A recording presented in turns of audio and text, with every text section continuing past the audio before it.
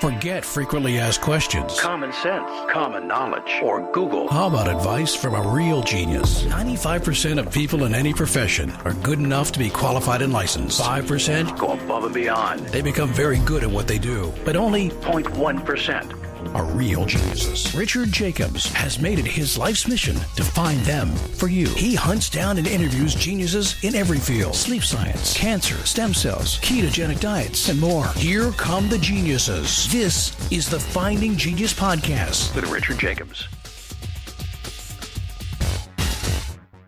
Hello, this is Richard Jacobs with the Future Tech and Finding Genius podcast series. I've interviewed over 2,000 experts in their fields.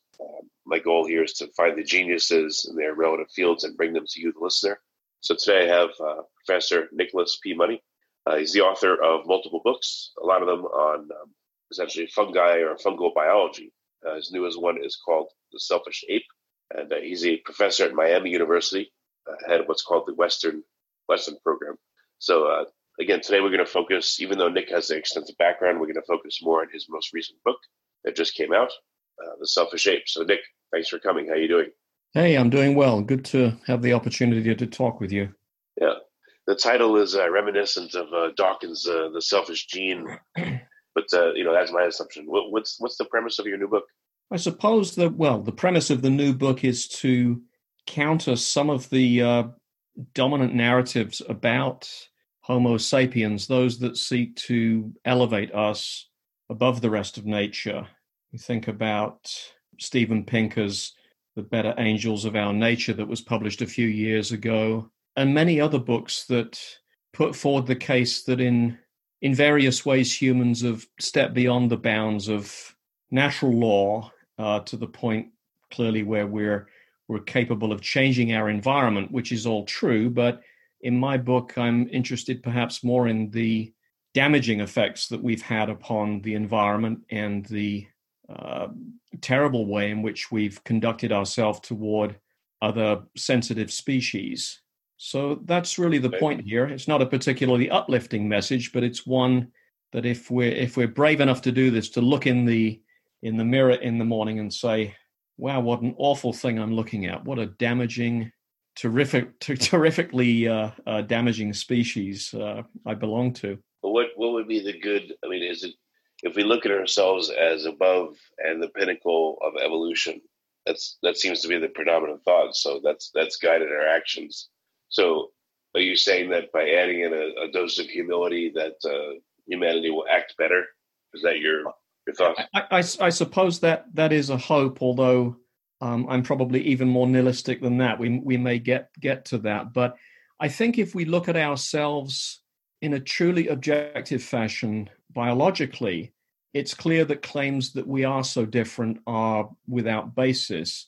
And there's a good history to this. I mean, Thomas Huxley wrote about this in the 19th century, Darwin's bulldog, and he looked at our anatomy and a little bit at our physiology and showed ways in which we were quite clearly sculpted on an ape body plan, and that we belonged to a species of African ape, which of course was seen as outrageous at the time by Huxley's readers. But to some degree, we've never really escaped that deification of ourselves. And we see evidence of this in biological research, I think, all the time. I write in the book about the Human Genome Project and the way that initially it was thought that humans, given our clear evidence of our brilliance, that we would perhaps have tens, hundreds of thousands of protein encoding genes. And it was this process of to some humiliation, perhaps, when it was found that we had roughly the same number of protein encoding genes as nematode worms and many other organisms, maybe 3 times as many genes as as Baker's and Brewer's yeast, Saccharomyces, which I've spent quite a lot of time writing about. And I think that's a really interesting starting point to think about human genetics and realize how much information it takes to encode a human being relative to other organisms. And it's clear that we're more complicated than nematodes, the standard experimental model C. elegans, this particular nematode that's used in the lab. It's got about 1,000 somatic cells. compared with trillions in the human body. But if we look at the complexity of the individual human cell and the individual worm cell, I don't think we see that kind of level of the anticipated level of difference. It takes about that number of genes to run the more complicated eukaryotic type of cell. And so it's not a surprise that really, I think we've got the same sort of size functional genome as worms and many other kinds of animals. And so that's the starting point here, is to just compare us with other organisms and see ways in which we're really not that dissimilar from the rest of nature. And I think we forget that at our peril. Well, in that thread, since you've done a detailed comparison and you've done research, and not all of it could have made it into the book, obviously, how do you feel about yourself as a human now? Do you feel more a part of nature, or did that not come through to you? Like, do you feel better about your existence or different? That's a great question. I think actually I had a somewhat unusual upbringing as a child growing up in England, and through the relationship that I had with my maternal grandmother, she was a great naturalist, amateur lover of nature, and would take my sister and I out into the woods on every opportunity. And she was very, very influential in showing us, I think, ways in which we were just part of this divine comedy. And so that at least hasn't really changed for me over the last numerous decades. I'm 57 now, and so thinking about sort of how have I changed over 50 years. I think I'm more aware now than I have been about my own personal role in destroying the planet and actually coming to terms with that. And this is a work in progress, but again, to look at myself and realize the way in which I'm a full participant in our fossil fuel-based economy. I behave perhaps rather worse than some of my neighbors, and recognizing that.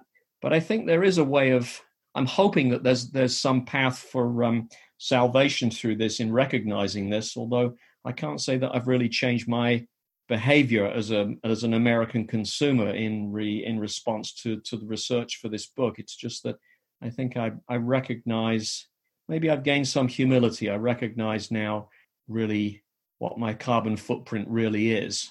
So for the average reader, what's your goal for them?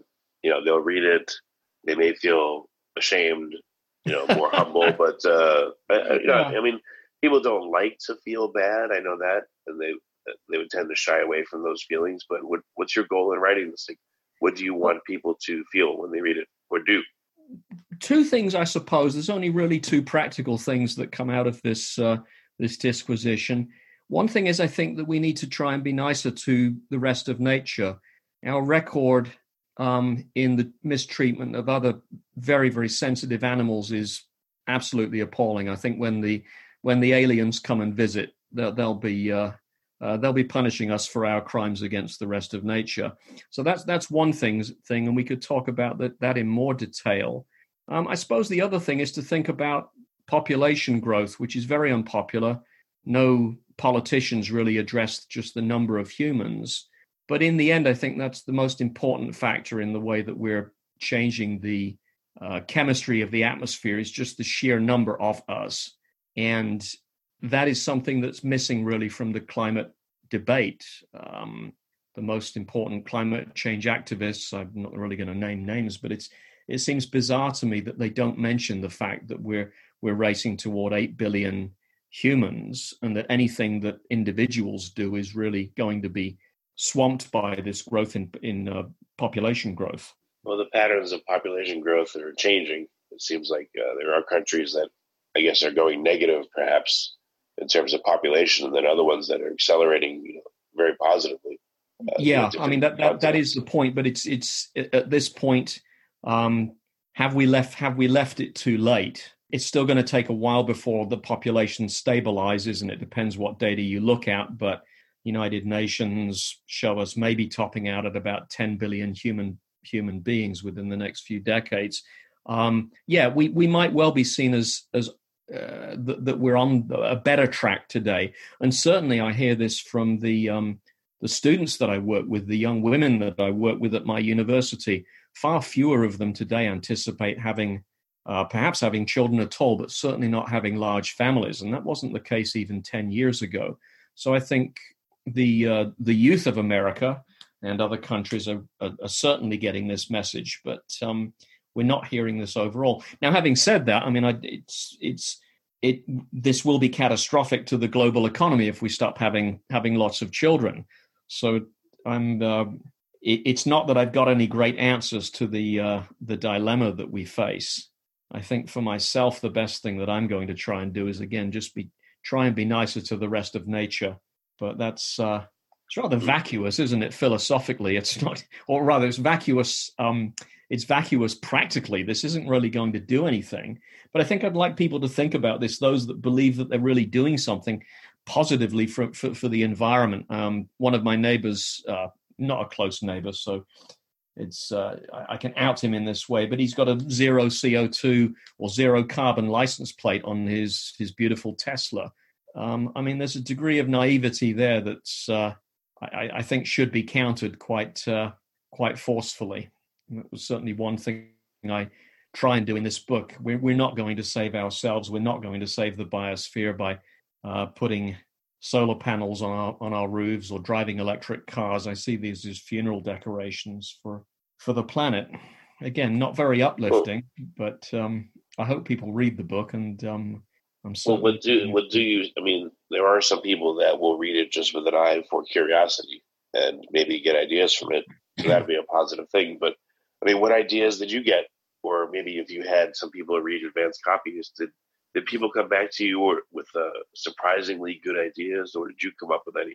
Not good ideas, but one thing I write about in the book is, and as a fungal biologist, so not somebody that's ever studied animal behavior, is to actually look at the literature on animal intelligence, animal sensitivity, really, really amazing advances in the last few years, just showing that degrees of self-awareness among other animals and perhaps even among insects, and just the extraordinary level of sensitivity that we find among flies that we're driven to swat on a regular basis if they're crawling over our food or invading a wine glass. But there was this beautiful study published quite recently on fruit flies, showing that if a fruit fly, just one of its legs was amputated with fine scissors, that this animal afterwards would show, it would show this behavior for days, even, well, for the rest of its life, this all evidence of chronic pain. It would avoid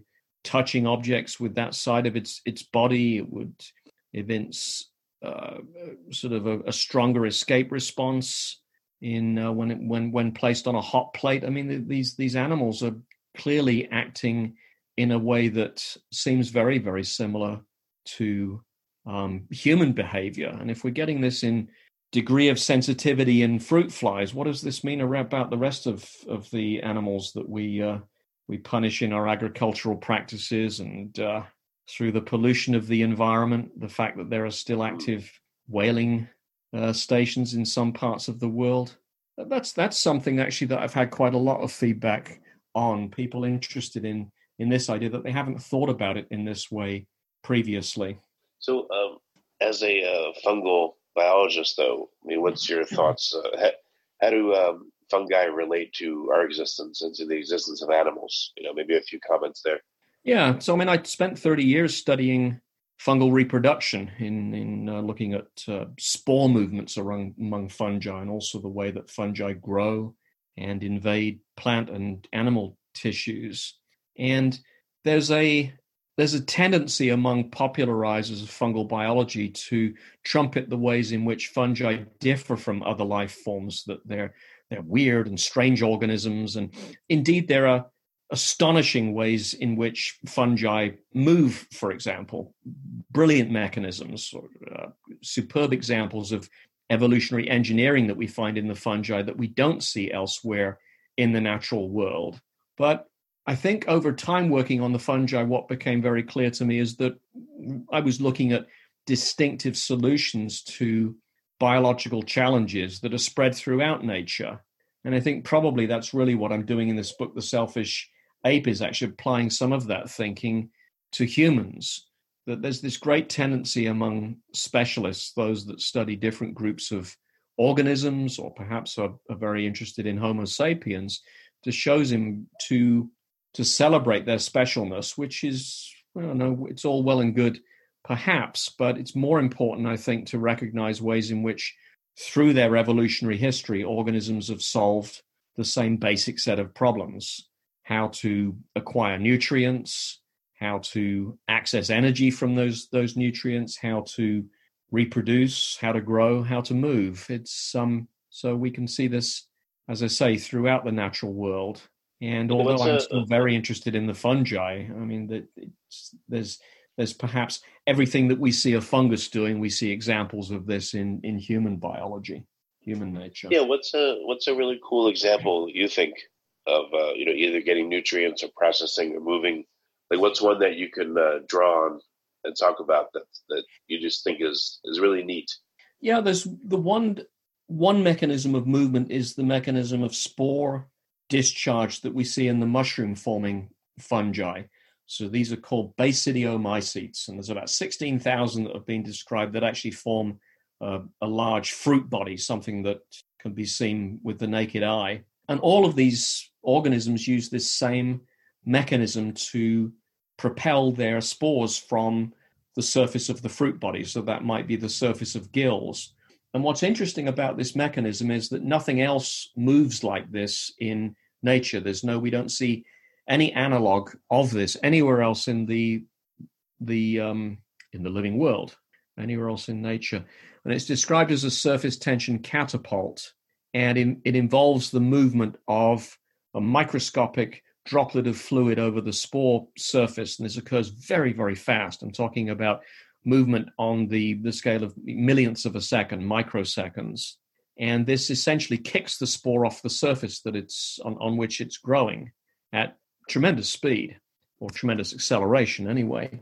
And we don't see this elsewhere in nature, and yet this must have evolved among the ancestors of all of these mushrooms, and it's worked so well that it's been maintained for tens of millions of years of evolutionary history, perhaps longer. So this mechanism was first described in the 19th century, but it's only with modern technology, high-speed video cameras, for example, that we can really begin to understand this mechanism. But there's still lots and lots of questions that are unanswered about the way that these mushroom-forming fungi do indeed move their spores. And so anyway, I managed to invest many years of research on that particular mechanism, and that work continues. Other mycologists, fungal biologists are still intrigued by this.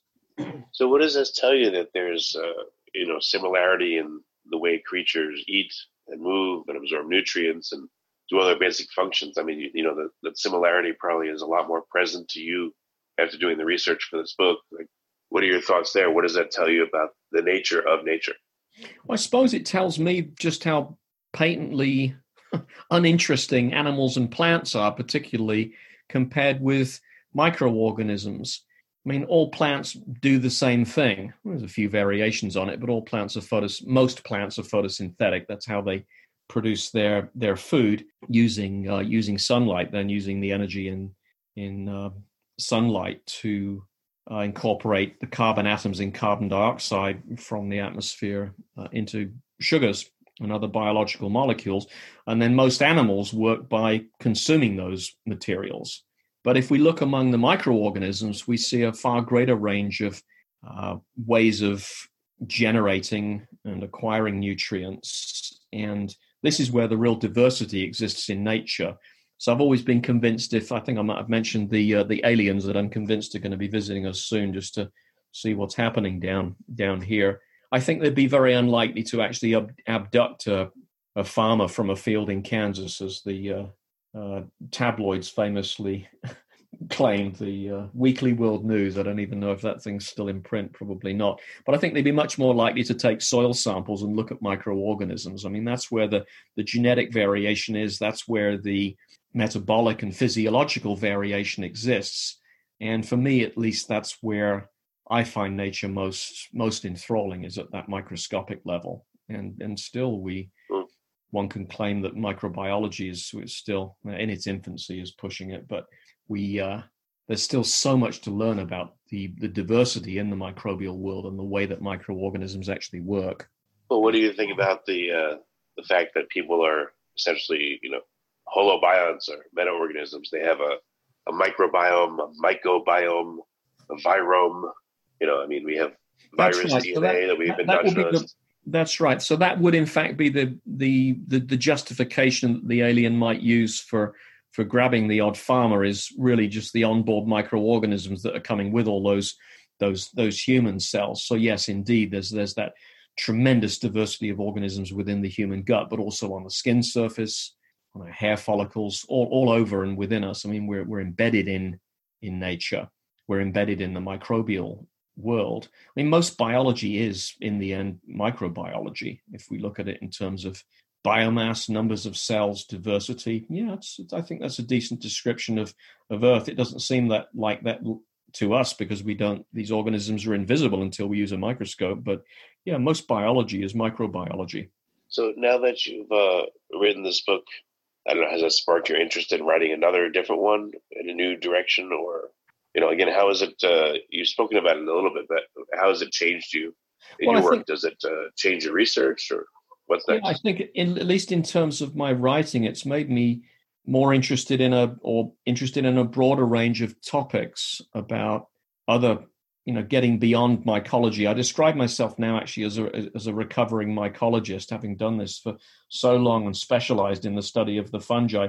There is so much else out there that I find fascinating, and so indeed, that's really what I'm looking at now. It's hopefully a productive late midlife crisis to become really interested in things like jellyfish and other organisms that I've really ignored for most of my adult life because of my obsession with the fungi. So I recommend it. There's probably entomologists out there that should think about branching out a bit and looking at other facets of the natural world. So instead of being so honed in on one thing, so focused, so pigeonholed, people need to look at more variety around them in their research, for instance. Well, I think we have that choice as investigators. I mean, there's not one path, but absolutely, we need to specialize to really make progress in understanding the way that different scraps of nature actually work. I mean, it's absolutely essential. We have to be specialists in that way.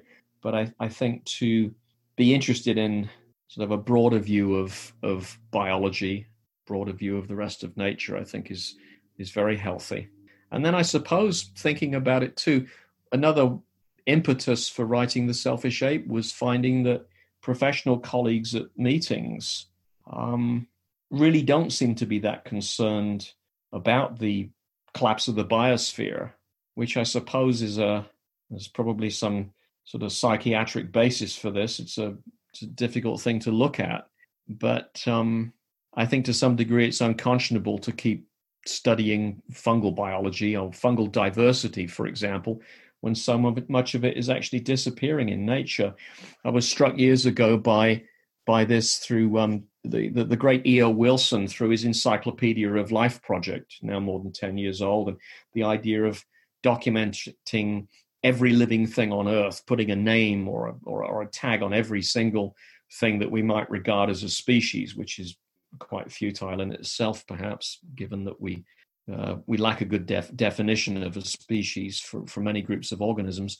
But again, I suppose the poorest part for that project, the poorest, or one of the criticisms that I have of the Encyclopedia of Life project, was just what the purpose of this was. Are we really just trying to describe things as they go extinct to create this great archive that then can be studied by whom? By any survivors in the future, or again, my aliens that I seem to be obsessed with in this interview. They're going to come back and just look at the mess that we made and say, wow, look at all these beautiful marine organisms that used to live here, and they're all gone now. Wow, but at least they're documented here through this online encyclopedia.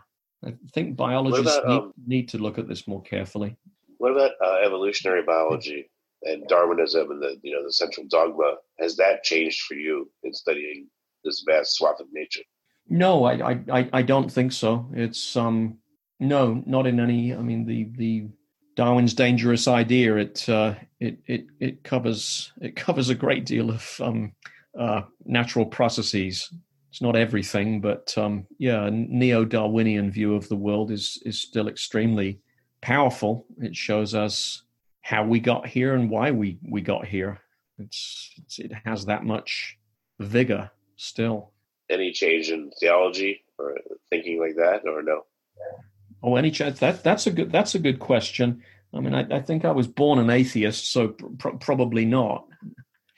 Definitely not. Not probably not. Definitely not. Very good. Well, excellent. So, what's the best way for people to get the book? Is it when is it? What is its release date? So it's out now. It's available. It's available on Amazon, and just came out in an Italian edition that's doing quite nicely. But it's available on Amazon. Also in the United States, it's sold through University of Chicago Press. But the publisher is Reaction Books, and they're based in London. And is there an Audible version? That's a good question. I actually don't know the answer to that question. There should be, shouldn't there? Yeah, well, there's, advice. There isn't yet. I suspect there will be, but there is not yet. Yeah. Yeah. Okay. Well, very good. So the Selfish Ape, Nicholas Piemonte. Nick, any last thoughts before we wrap? No, I think we've covered a great deal of territory here. So hopefully there's something of interest for the listeners. I know this has been sort of a broad-ranging discussion here. But that's great. That's excellent. Yeah. Okay. Thanks for your time. You've been listening to the Finding Genius podcast with Richard Jacobs. If you like what you hear, be sure to review and subscribe to the Finding Genius podcast on iTunes or wherever you listen to podcasts. And be smarter than everybody else? Become a premium member at findinggeniuspodcast.com.